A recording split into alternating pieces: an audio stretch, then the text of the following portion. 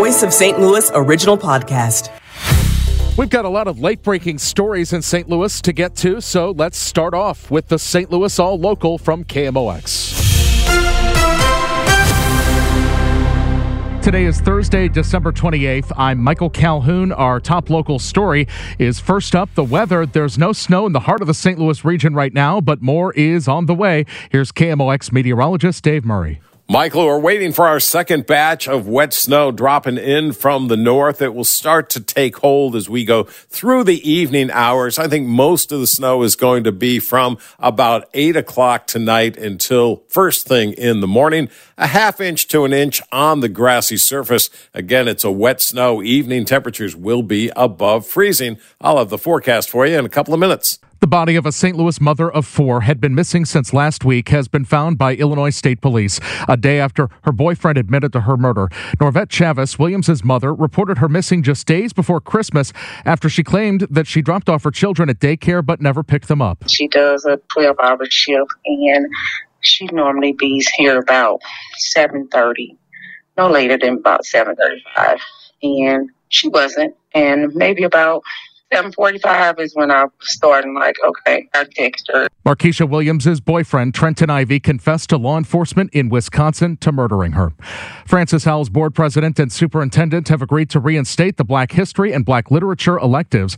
Last week, we told you the Francis-Howell Board of Education voted 5-2 to remove courses that teach concepts from critical race theory.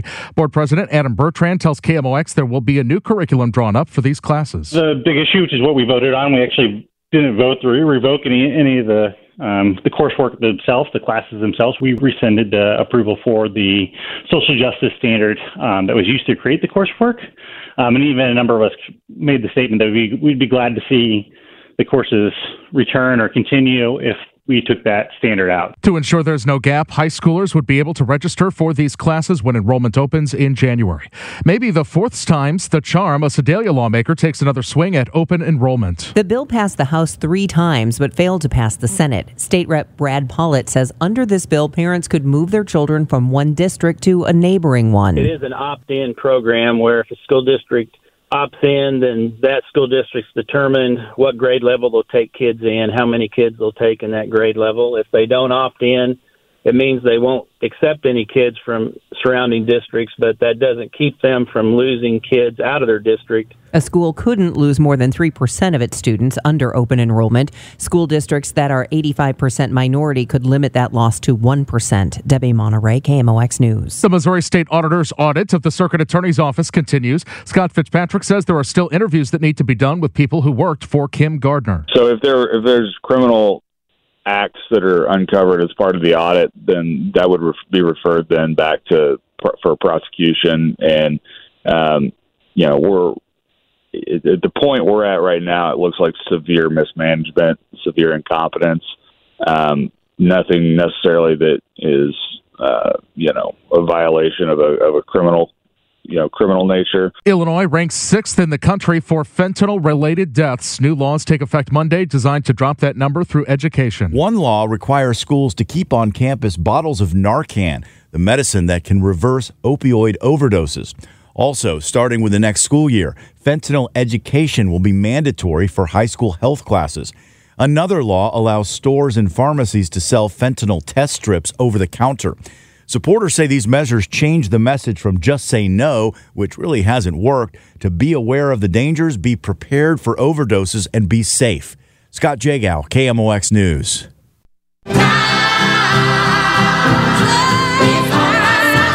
Another year, another attempt at eliminating the twice-a-year time change in Missouri. State Representative Jamie Gregg has pre-filed a bill in the Missouri House that would make daylight saving time the new standard time, even if the bill becomes state law. Congressional approval would be required for Missouri's switch to permanent daylight saving time. The St. Louis Zoo. Get a zoo perspective. At the St. Louis Zoo, a 19-year-old Sumatran orangutan gave birth to her first baby this weekend, making history as the first orangutan born at the zoo in 9 years. The newborn is a result of breeding. Zoological manager Helen Boostrom says Ruby is a first-time mother and is doing an excellent job caring and providing for her baby. The animal care team has not been able to identify the sex of the baby as it's bonding with their mother right now. The team plans to name the animal later. The History Museum has a rare exhibit. They're inviting you to come in and color every inch of the walls of the Coloring STL exhibit. Sam Moore, Managing Director of Public History for the Missouri Historical Society. Big old whiteboards covering the walls, images of historic St. Louis buildings and contemporary St. Louis buildings. And there's 174,000 square inches to color. Admission is free.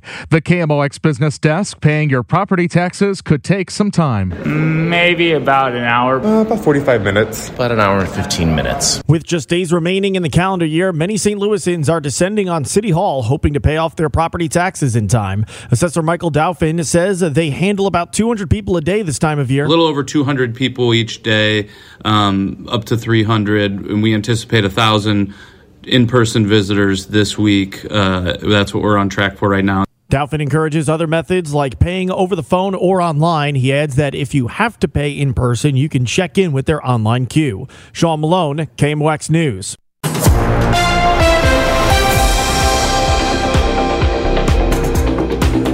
As we continue on KMOX, there's a new revelation about what shoppers are doing when they hit the grocery aisles. Walmart says they are value hacking. Let's find out exactly what that means from senior reporter on the retail desk at Business Insider, Dominick Reuter. Thank you so much for taking our call, Dominick. Thanks for having me, Michael. Yeah, so tell us what the Walmart says is happening when it comes to shoppers, and what is value hacking? Well, value hacking is this fun little thing that I think you probably have done it without thinking about it, but the idea is that you're sort of mixing and matching store brand and premium brand products for the same meal.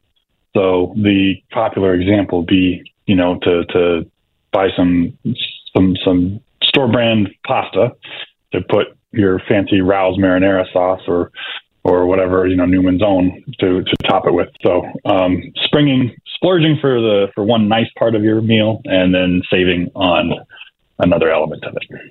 Yeah, I've heard a lot of people anecdotally saying that they've been buying more store brands than they usually would have recently, and that some are good, some are bad. It's kind of trial and error. So it sounds like people are saying either this part of the meal is just going to be standard. The pasta is the pasta, so I'll get that. It's the sauce that's different depending on the brand, or maybe they've tried out different store brands and they found one they like. Yeah, I mean, there's a wide range. I think, some things can be really well replicated. I think, Walmart and Target and Costco and, all the major carriers, major retailers put a lot of effort into making a high quality and satisfying store label brand. They call it their private label. And they want it to be good, and they want it to meet or exceed the standards that you would have, from a name brand offering. The trick is getting people to convinced to try it out. And rising prices and inflation has convinced a lot of people to try it out because it can cost, something like half the price for a very similar item. And then you realize, this is actually quite satisfying. Now, there are things that they don't replicate precisely. And for those things, then people will splurge. What is the difference? It seems like we've seen the prices of things with a brand name go up a lot more than things that are generic. That's true, because the retailers who are selling these sort of generic private label brands, they are, really looking to move a higher volume top line sales. They want to get those sales out the door. Part of the challenge that was happening in the inflationary moment that was going on for the last couple of years, it's finally calming down, but you have a lot of companies in the chain that are elevating their prices, the consumer packaged goods companies, the raw material suppliers, all of those costs get sort of bumped up. And so at this point, several years on, you've got quite a few people that have put on their little profit along the way, and all of that has to get unwound over time. Now, there's fewer players in those store label ones, and so that's why they're able to bring those prices down a little bit more quickly than the CPG companies. Now, something else that people are thinking about right now is whether it's price adjustment. Something might be a lower price because of a post-Christmas sale, or maybe you got something for the holiday that you'd like to exchange for something else. That has to be a huge thing this time of year. Is there anything that people need to know as they head out for those kinds of missions? Price adjustment missions can be, that one's let's see. What I would say about price adjustments is that, each store has their own policies, their own ways of making sure that you're satisfied. I think, when it comes to physical products and so forth, you'll have to sort of read the fine print there. With groceries, obviously groceries are usually pretty consumable. But at the end of the day, I think, I think people shouldn't be too surprised if retailers put up a little bit of friction, right now to sort of slow that inflow of returns, because a lot of people do buy a lot of things, and they may need to charge you a small fee or some kind of restocking fee that I understand was what I'm hearing will come. It may start to show up a little bit because of sort of the sheer volume of returns that can come through during the post-holiday season. But generally speaking, most companies will try to, either have the best price or match a competitor's price. And, if you need to find a deal somewhere in the store, then the best place that you're probably going to see it is in the grocery aisles right now. Well, the senior reporter on the retail desk at Business Insider, Dominick Reuter, thank you so much for helping us get informed as we head out to the store and also introducing us to value hacking. Have a great one, Michael. Thank you. Happy New Year. Thank you for joining us. You can subscribe and get the latest automatically by searching for St. Louis All Local on your favorite podcast app.